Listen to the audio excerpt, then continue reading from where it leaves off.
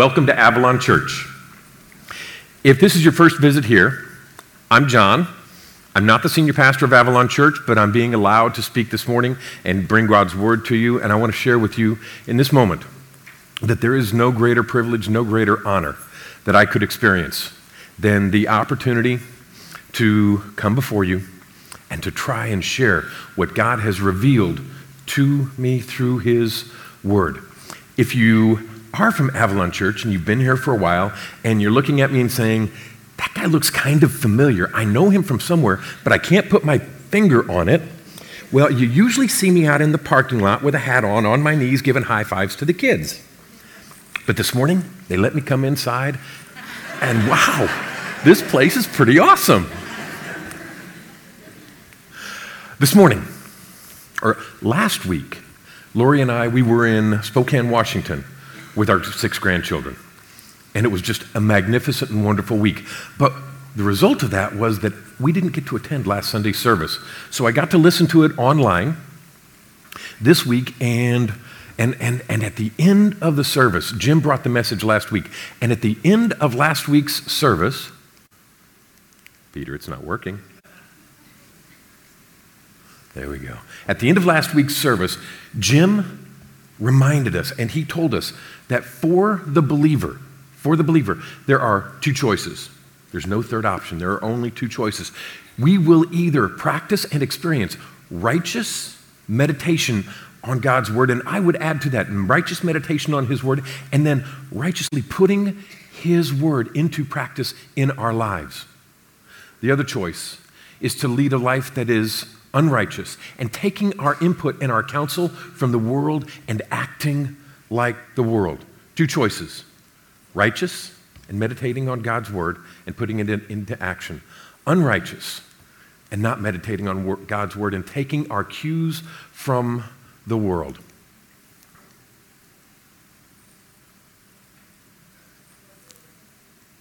Today, so Peter, do I need to give this up? Okay, I'll give that up. Today, we're going to read from and learn from Psalm 28. In this season that we're experiencing at Avalon Church for the next several weeks, we're going to be having different pastors come up each week and teach from a different psalm.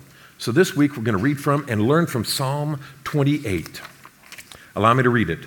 To you, O Lord, I call, my rock, be not deaf to me, lest if you be silent to me, I become like those who go down to the pit. Hear the voice of my pleas for mercy. When I cry to you for help, when I lift up my hands toward your most holy sanctuary. There's a word. There's so much in this first section of Psalm 28 that's important, but there's one word that screams out to me, and it is the word lest. King David, he is crying out to God. And he says, lest, God, if you do not come to our rescue, we are doomed. God, lest you be silent. God, if we do not receive our victory from you, we are doomed. Do not drag me off with the wicked, with the workers of evil who speak peace with their neighbors while evil is in their hearts. Give to them according to their work.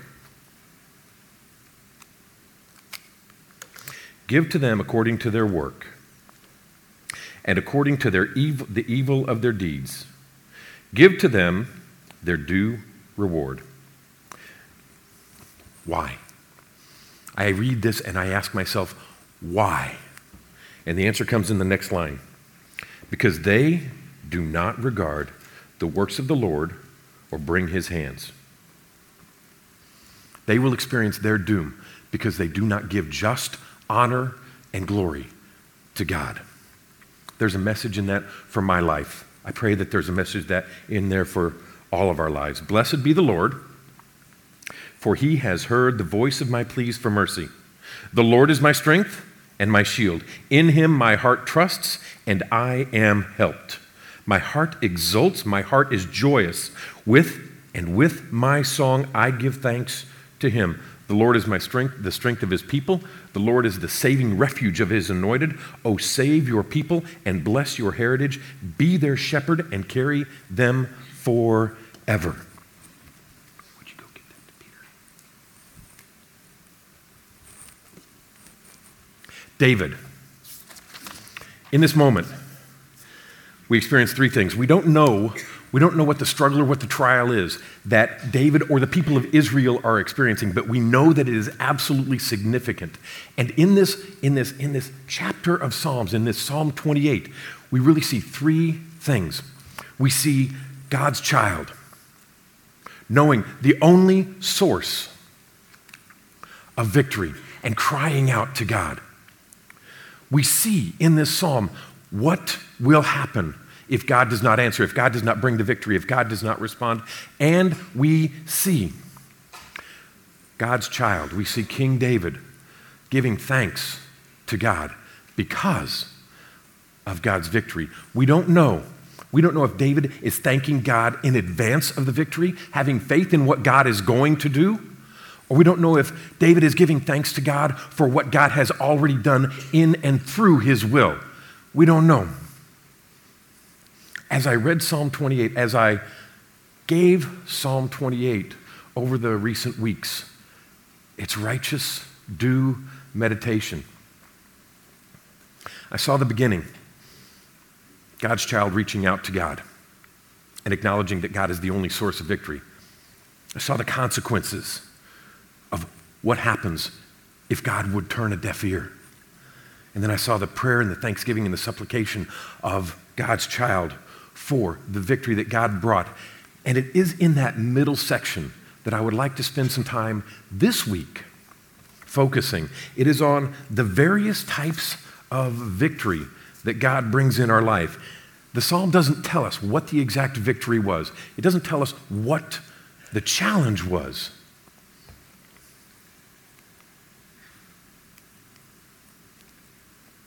So this week, allow us to examine some of the various types of distress that we might experience in our life, some of the various types of distress that people from the Old and the New Testament experienced in their lives, and how God used that moment to bring his victory. There are times when God provides wisdom through the Holy Spirit to sustain us and bring victory in our seasons of distress. One such event is revealed to us in Genesis in chapter 41, and it's the story of Joseph. Joseph is one of my favorite Bible characters. He absolutely is. I love seeing the life of Joseph and seeing everything that God did through the life of Joseph. As a child, he was hated by his brothers. His brothers plotted to murder him. Instead of murdering him, his brothers sold him into slavery. He ends up in Egypt, and he ends up in Pharaoh's prison unjustly.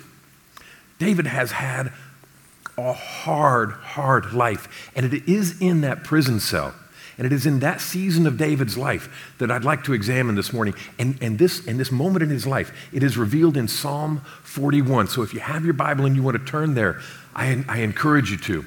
I'm going to put it up on the. I think I'm going to put it up on the screen. I'm going to put it up on the screen. I'm not going to read it. I'm going to tell the story. In this moment of life, in this moment of history, Pharaoh has two dreams. And these dreams perplex him.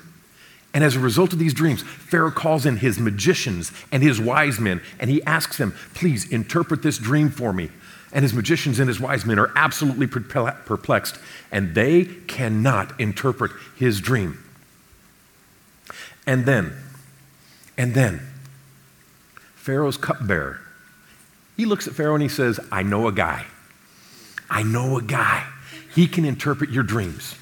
Now, it's just a coincidence. He happens to be in your prison.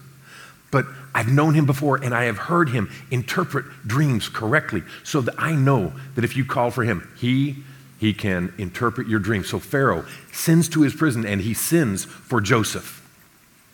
Joseph, before he presents himself to Pharaoh, he cuts his beard, he cleans up, and he goes to Pharaoh, and he says, how may I serve Pharaoh? And Pharaoh says, I've had two dreams. No one else can understand them. But I have been told that you can interpret dreams. the first words out of Joseph's mouth are not me, but the God I worship. Not me, but the God I worship can interpret those dreams, and he will reveal the meaning of those dreams to me, and I will give them to Pharaoh.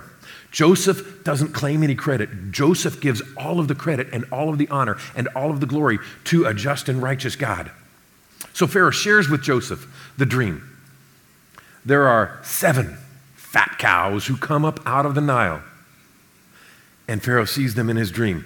And then there are 7 emaciated, bones showing through the skin, cows that come up out of the Nile. And those 7 emaciated, starving cows, they consume the 7 fat cows. Pharaoh wakes up. This is kind of disturbing.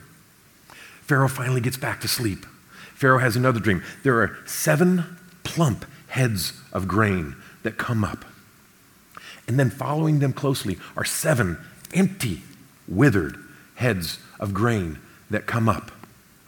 And the 7 withered, empty ears of grain or heads of grain, they consume the 7 plump, fat heads of grain. And Pharaoh looks at Joseph and he says, Joseph, what does this mean? Joseph says, allow me to pray and allow me to receive this from God. And God revealed to him the answer. Joseph said, the 7 fat cows and the 7 skinny cows, they are each 7 years. The 7 fat heads of grain and the 7 empty heads of grain, they are each 7 years. What this means is that we are going to experience 7 years of plenty. There's going to be food in the land. There's going to be plenty to eat. There's going to be plenty to drink. We are going to do well for 7 years. And then there's going to be 7 years of famine that will wipe out, if we do not prepare, will wipe out the nation of Egypt and maybe all around. And because you had 2 dreams, this is put in place by God. There is no other way. It is fixed by God. So Pharaoh, through his wisdom and his discernment, he looks at Joseph and says, since God has given you the answer and given you discernment over this dream, I give you charge and command over setting in place a solution. And Joseph says, for the 7 years of plenty,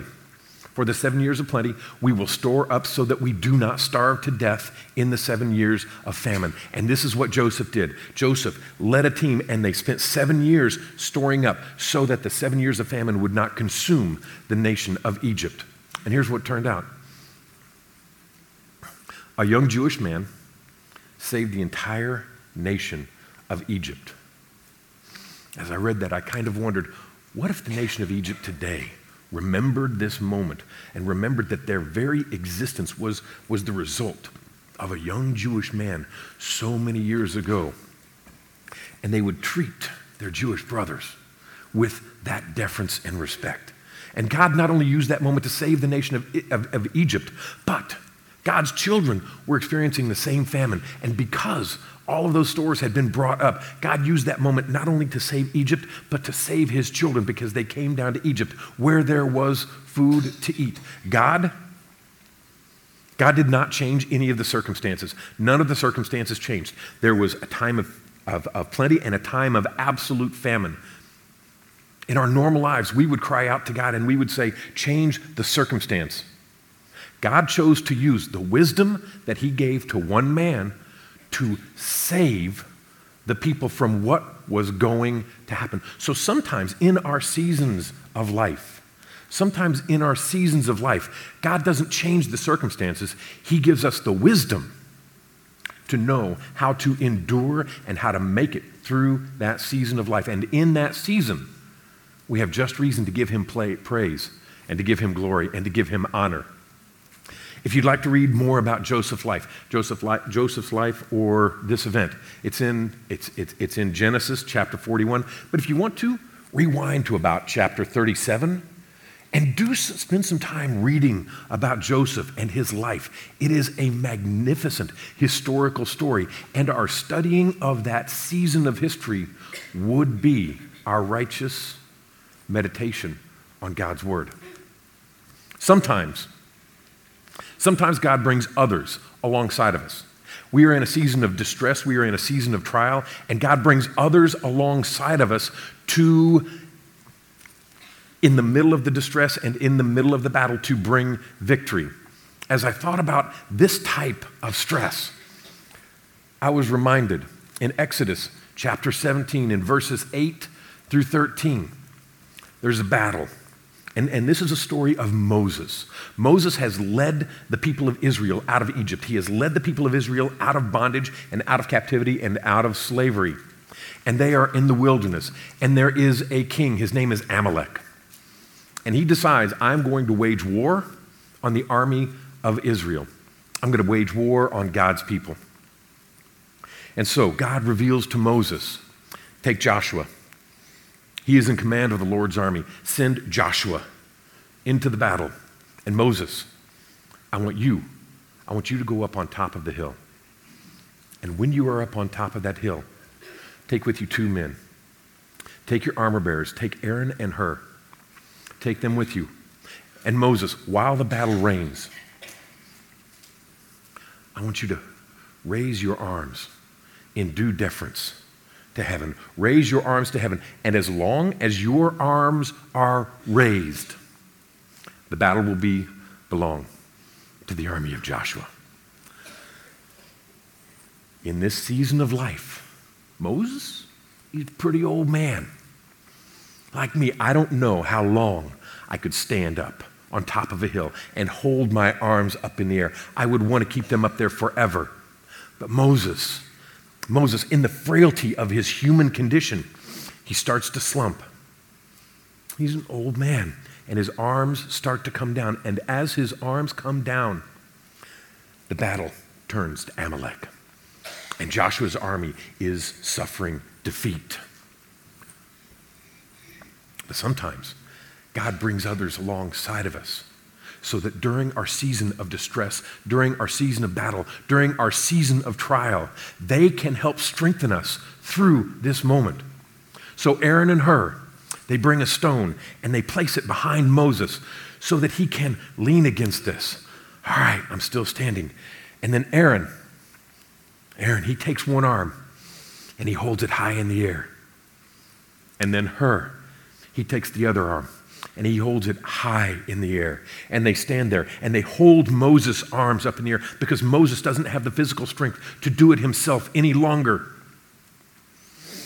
And as the sun goes down, the victory of the battle is to Joshua's army. And the credit and the glory and the honor for the victory that is given that day is given to God. Because Moses had his arms raised as commanded by God, and because 2 men came alongside of Moses to strengthen him in that season. How many times in my life have I experienced a season where what I needed to do was call 2 people in beside me and say, I can't hold my arms up in the air anymore. Please, help me. I don't have the strength to do this.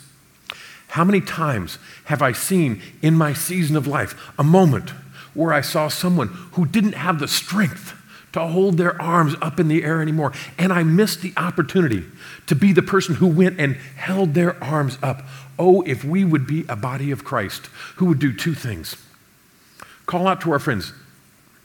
Call out to our trusted armor bearers and say, I don't have the strength to do this.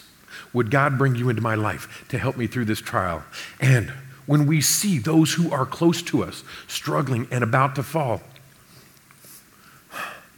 maybe, just maybe, we could go help them hold their arms up until the sun goes down.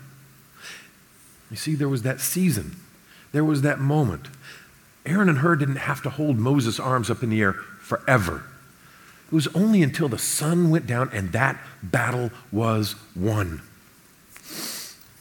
Sometimes in our seasons of life, God brings others alongside of us to help us experience his victory in the battle. If you'd like to read more about Moses, he is all through Genesis. He is all through Exodus. It is through the entire Bible. I encourage you to go read about Moses' life and the things that God did in Moses' life, because that would be our righteous meditation on God's Word. Sometimes Sometimes God just comes in and he vanquishes our enemies. When I thought about God vanquishing enemies, there are so many stories in the Old Testament and the New Testament of God vanquishing the enemies of the people of God. But one stands out to me, and maybe you remember it. It is the story of David and Goliath. And we find this in 1 Samuel chapter 17. David, he is a young shepherd boy at this time of his life. And what's going on is the Philistine army has come, and the Philistine army is standing on this hilltop, and they are looking out at the army of God, and they are ready to wage war and do battle. And on this other hilltop, facing the Philistines, is the army of God, and they are ready to wage war and do battle against the Philistines. And every day, for 40 days, this giant, the Bible describes him as somewhere in the neighborhood of 9 feet tall. This giant named Goliath comes out every day with his armor bearer. And the armor bearer and Goliath, they taunt the army of God. And they say, send out one man. Send out one man. Let's not do battle. Send out one man. And you send a man. I will battle that man. And whoever is victorious, if I am victorious, then the Philistines win and you become our slaves. If your warrior is victorious, send him out. If your warrior is victorious, then the Philistines, they will become your servants and your slaves. The army of God, the soldiers of God, Saul in his advanced years, they look at Goliath and they see this man and they don't see a victory that God has already given. They see a giant that no man can face. The soldiers in the army of God, they are filled with despair and fear. God's word in this portion of the Bible, it tells us that the soldiers, they are filled with despair and fear. There is no way that they are going to go out there. No one man is going to go take on Goliath. And then this little shepherd boy, he comes in and he sees the commotion. He sees and hears Goliath taunting the people of God. And through a set of circumstances, David ends up before Saul. And Saul says, you're a shepherd boy. What are you doing here? And you know what David says? David, Goliath. Okay? David says, let me at him. Who is this Philistine? Who is this Philistine to mock God? Who is this Philistine to speak out against God? You let me at him, and I will defeat him. And Saul looks at him and says, what are you going to do? You are just a kid. You're just a kid. He is a giant. You will surely be defeated. And David looks at Saul and he says, when I was in the wilderness guarding the flock, and the lion came, the Lord our God delivered that lion into my hand, and that lion was defeated. And when the bear came, the Lord our God delivered that bear into my hand, and that bear was defeated. And I killed that bear because of the strength of the strength of our Lord, not because of anything that I did, but because of the Lord. The lion and the bear were defeated at this hand. And the same Lord, the same exact Lord who gave victory over the lion, and the same exact Lord who gave victory over the bear, he will surely give victory over this Philistine who mocks him. What's Saul going to say? Go get him. Go get him. So they suit him up. And David, he goes and he gathers some stones and he puts some of them in his pouch and he puts one stone in his. David has no armor on. Here is this giant with bronze breastplate, with armor, with a kind of a daunting task.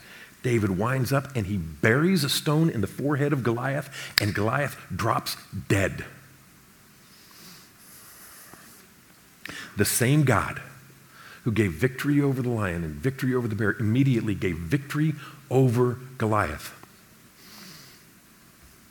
And the Philistines were defeated. Sometimes God vanquishes the enemy.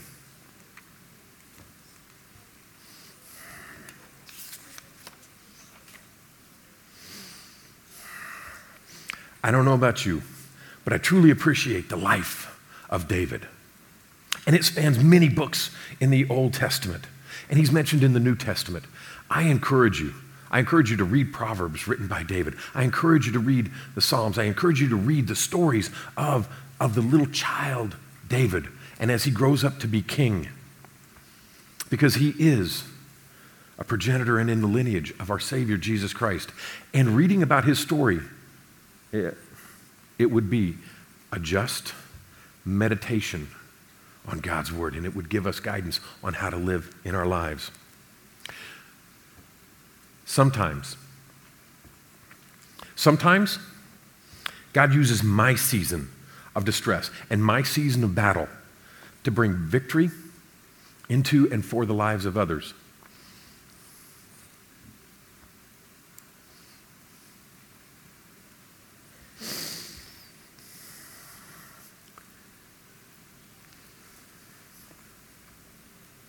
It was October 2015.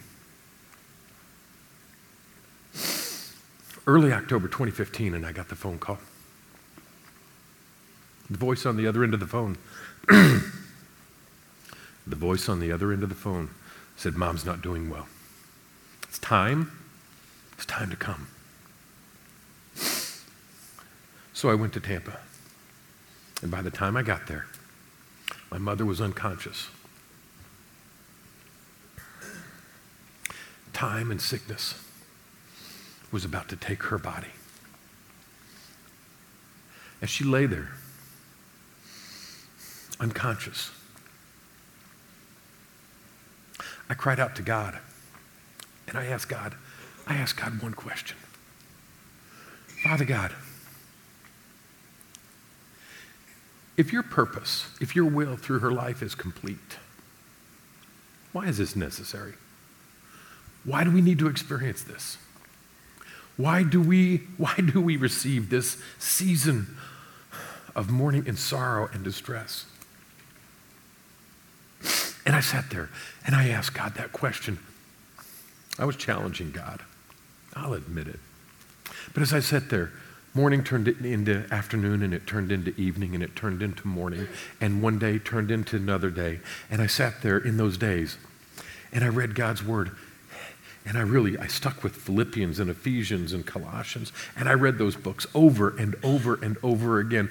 One verse in Colossians meant so much to me. If you ask for peace, I will give you a peace that surpasses all understanding. And as I sat there and read and prayed and sometimes just passed out and fell asleep, the hospice nurses were in the room with us, and they work in shifts. There were three nurses every day. It was Wednesday, and I'd sat there with this young hospice nurse for nearly her entire shift. And towards the end of her shift, she asked me a question. She said, "Are you a man of God?" And I said, "Well, I don't really know what that question means, but I am a believer in Jesus Christ. I am a Christian. I'm an elder at our church. I am a pastor. So I hope that I am a man of God." And I said, "Why do you ask?" And so she asked me a question. She opened up in that moment. She had been sitting there with me for days. And in that moment, she opened up and she asked me one of the most heart-wrenching, heart-troubling questions that I have ever heard. What that question is does not matter.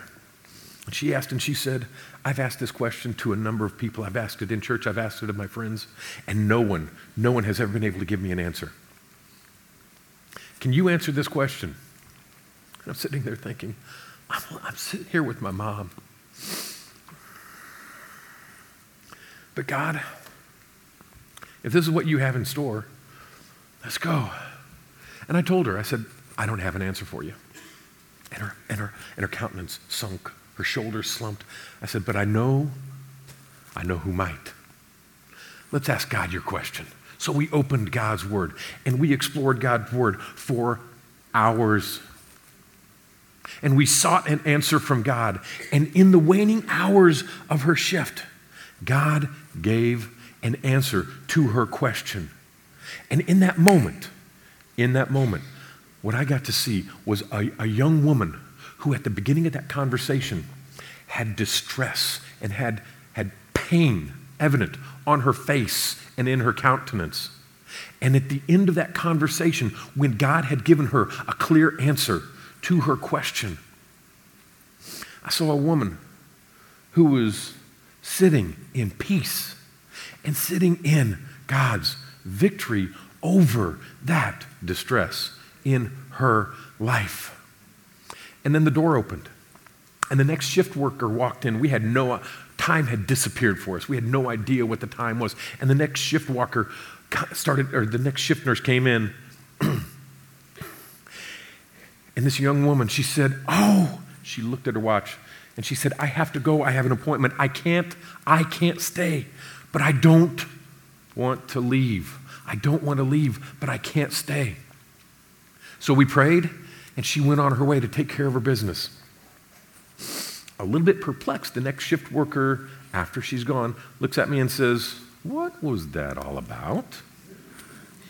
So I shared with her. I said she had a question, and what the question was doesn't matter, but she had a question. So we went to God, and we asked God that question, and it was late in the day.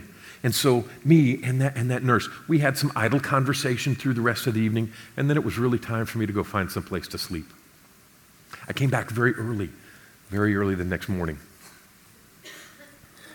And that shift worker, that nurse was still there. And we had some idle conversation. And I opened the Bible, and I'm reading and I'm praying and I'm just staring off into space. All the while through both of these experiences, I'm still asking God, if your purpose for my mom is done, if your will in her life has been accomplished, why don't you just take her home? I'm living in my own distress in this moment too, and my distress is just so powerful over me. And then it happened. This young woman, she asked me a question. And it was a question only God could answer. So we sat there and we explored God's word for a brief period of time, and God gave her an answer to her question, a question that she may have never asked anyone before. Maybe she had, but in that moment, I saw the same thing. I saw a young woman whose face and countenance was full of distress and anguish turned to a face and a countenance that was experiencing peace. God had given her victory over the question and over the distress that she had. And it was near the end of her shift. And then it happened. The door opens and the next shift worker walks in. And she comes in, and this young lady says, I don't want to go. But I have to. So she leaves. And me and the next nurse, we sit there and we talk throughout the day. And towards the afternoon, it happens again. She says, I see you praying. I see you reading your Bible. Could you help me with something?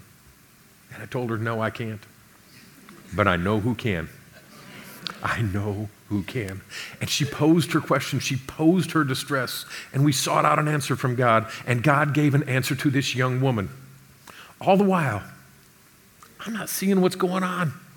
I'm still asking God, if your purpose for my mom's life is done, take her home. Don't let her lay here and suffer. And then it was about 5 minutes after the hour, mid-afternoon. And this young woman, she said, I've got to go out to the hallway. I don't know if she had to make a phone call or take a phone call, but she took her phone and she went out to the hallway. You can draw your own conclusions. Within 5 minutes of the moment she walked out into that hallway, I was sitting there watching my mother, and I saw her body breathe its last. And I went out to the hall, and I got the nurse, and I said, would you mind checking my mom? I think she's gone. Nurse came in, stethoscope. Your mom's gone. Your mom's gone.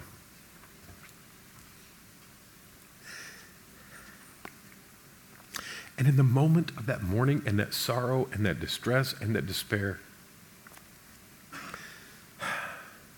I heard God say, John,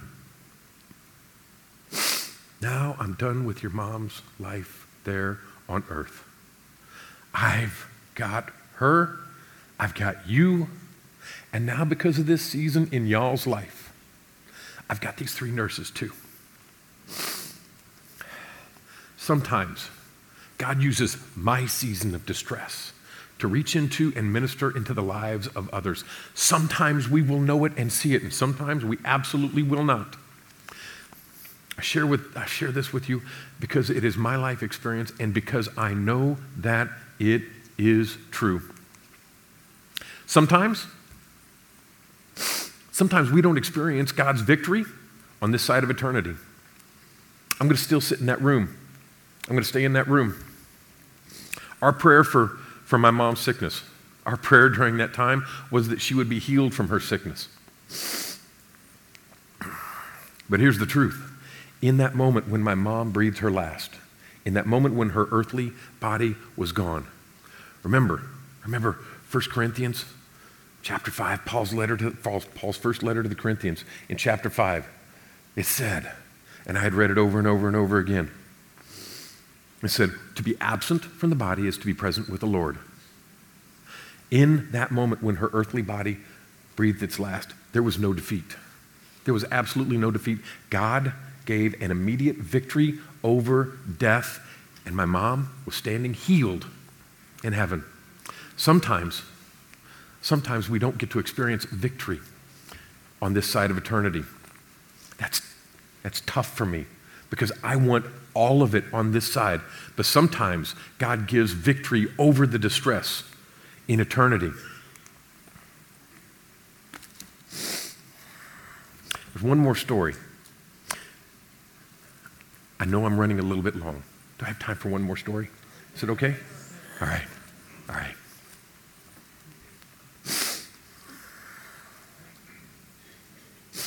Our Lord and Savior, Jesus the Christ, he's on his knees. He's in the Garden of Gethsemane.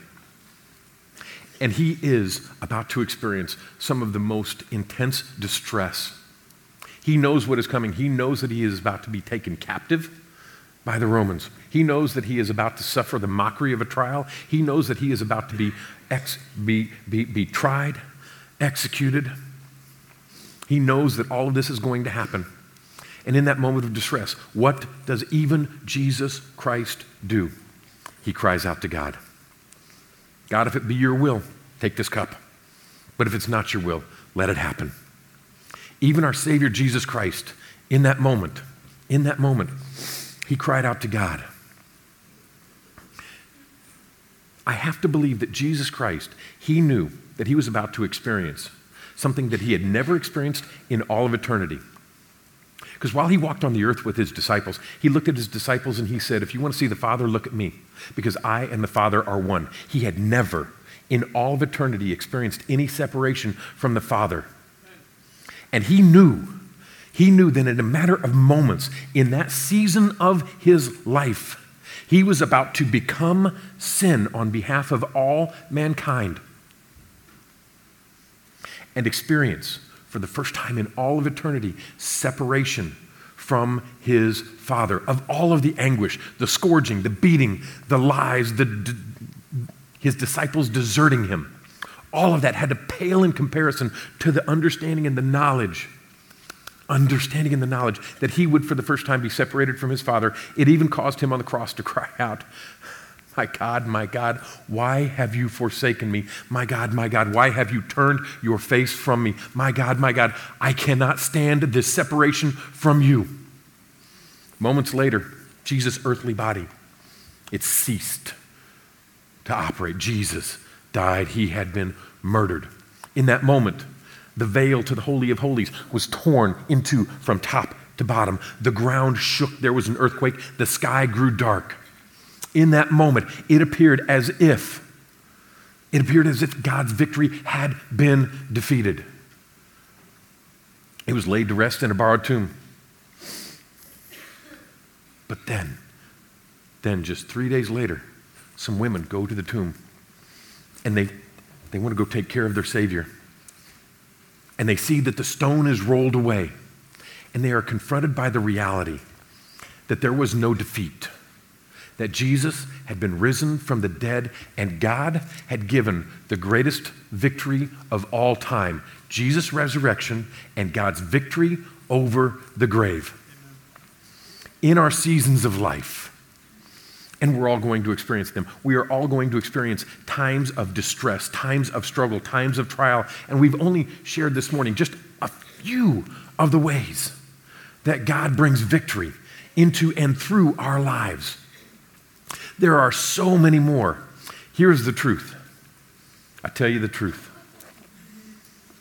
The answer to every trial, the answer to everything we ever need to know about living our life is inside of these 66 books. And they are due our righteous meditation and then putting them into practice.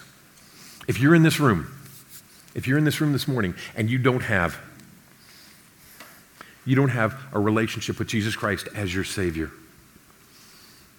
and you would like to know more, and you would like to know more about what it's like not to have to face those distresses and those trials on your own, but to be able to face those distresses, to be able to face those trials, to be able to face every hard moment of life with a God and Savior. I encourage you, after the service, we're going to be down front. There will be people in the prayer room. Come find one of us and ask us, what?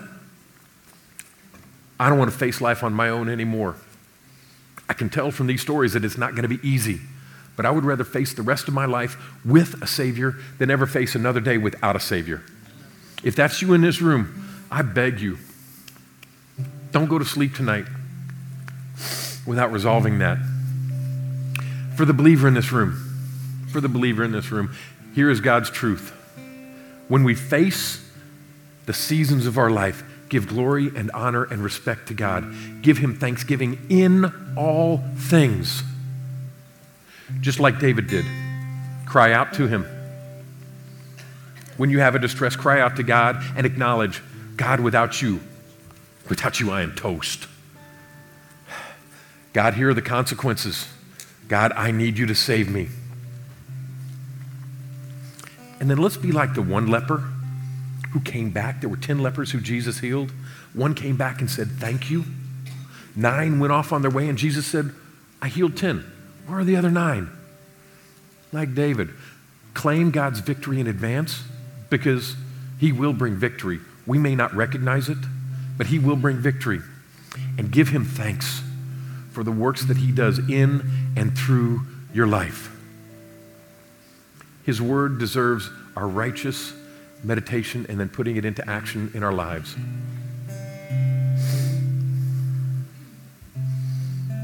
I thank you. I love you. And I'm done.